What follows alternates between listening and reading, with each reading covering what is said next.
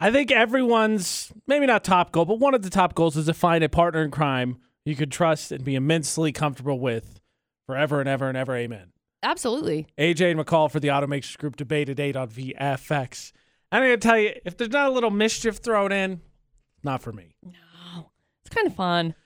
This is a great story. We've already had so many stories this morning about different elderly people. The one that stole the necklace from here in town. Then there was the lady in Florida that scared the naked guy. Well, there was an elderly couple that recently busted out of a locked dementia Alzheimer wing of assisted living home in Tennessee because the husband used his military Morse code training to memorize the key code of the staff was using to get in and out. They were found about 30 minutes after they escaped, but I think it's still pretty amazing that even at that age, wanted to get them both out to just spend some time together. That's fun. Yeah, I like that. It's cute. It's adorable. It is cute. I mean, my question is,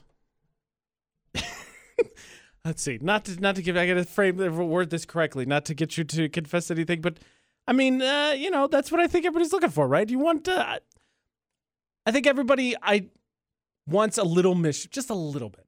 Little bit. It definitely tames down as you become an adult because you're like, I'm not going to get in trouble for something stupid. Yes. But you definitely want a little bit of mischief. Well, yeah. Keeps it exciting. We're not breaking it. We're not Bonnie and Clyde up in this. No. Nothing like that. I don't go bank robbing. No. Frankly, I lifted my shoulder earlier and I felt like I popped it out of socket. It just feels like I'm not going to be a good accomplice to any sort of crime activity whatsoever. You're just going to get a paper cut and just like my day's pass over. out. It's terrible. It's over. It's the worst thing in the entire world. What form of I would say prank, but what teasing do you do to Dustin? Speaking of mischief, you like to just keep it excited, keep him off their toes. What do you do to Dustin to not annoy him? Oh gosh, but like playfully annoy him, right? Exist. Just kidding. No, we have a really good time. We joke back and forth a lot. We have a lot of conversation, and so it's really I don't know. It's really fun. We just have a really fun relationship, and I think we can joke about anything. And I feel like Dustin tames me a lot of the time because I end up getting all, crazy in my brain. And then I start going off on this tangent about like, oh my gosh, what happens if unicorns take over the world tomorrow? And then whatever. And then Dustin's like, what's wrong with you? Thank goodness for him. And vice versa. I don't know. Maybe I help, maybe I don't. Ironically enough, with all the talk of dentures today, one of the things, you're going to hate me for saying this. One of the things that Ashley hates, for whatever reason, is when I pretend I don't have teeth.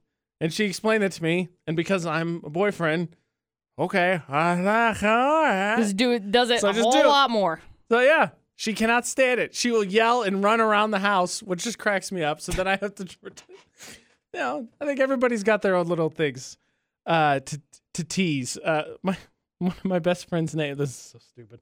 One of my best friends who's married, his last name is Luckett. His wife, who shares his last name now, when they're growing, and I could swore when they're first dating he hated it, but she does all the time now. Whenever she beats him at anything, suck it, Luckett. That's awesome. Oh boy. To get into the relationship though, sometimes I think you might need a little help, a little nudge. Maybe just maybe the ultimate wingman. And I gotta tell you, this week we found one. Mm-hmm. I'm amazed by this story. If this dude is not best man, best present ever at their potential wedding. Ooh. The bar is high when it comes to wingman, wingwoman. AJ and McCall for the Automakers Group Debate At on VFX. Because, look, if you go to a sporting event, you go to a concert, you go to any event, and they've got a big screen or whatever, you want to be found on the Jumbotron. Oh, so much. So I don't know who Buck Army is, so forgive me for that, but I want to share a story regardless. But apparently he's a famous YouTuber.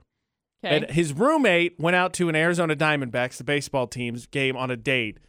He tweeted them, "Hey, Diamondbacks, my roommate's on a date 6 rows above home plate. Any chance we could tell the cameraman to zoom out a bit so I could see how it gets going?" And that is just the start of the story as the Diamondbacks and him go back and forth trying to find him because his roommate lied about the seats. That's not where he was sitting. So they eventually figured it out. Then they zoomed in. Then they got him on the Jumbotron. Then they got him some baseballs that were used during the game. And, of course, the ultimate question at the end was, is there going to be a third date? To which his roommate replied with, I can confirm there'll be a third date. May need to talk to my roommate about boundaries going forward, but in all seriousness, thank you guys for giving us an unforgettable night. That's because that was his roommate got DM'd by the Arizona Diamondbacks Twitter account because they were in all night trying to figure it out. And people across the world apparently were watching this whole thing happen. I'm very sad that I missed it. I know, I am too. I just decided to look him up because I was curious about it. So he's got like 111,000 subscribers on YouTube. And then his Twitch, is this 184,000 followers.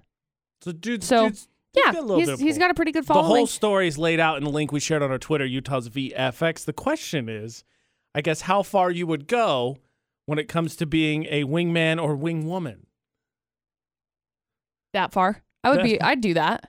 Well, I mean, I would hope so. I don't have the power to do that. To tweet out to people? I mean, I don't think I would have the influence to I don't know though, because I feel like some of those like sports teams are way more active on Twitter. It's fair. Like, I feel like, like, let's be honest, it started with Wendy's. Yeah. I feel like they're way more active on Twitter, and I feel like you can get in conversation with them pretty easy. Same thing with like Instagram. But I do that. I don't know how much further I need to go. Like, do you need me to like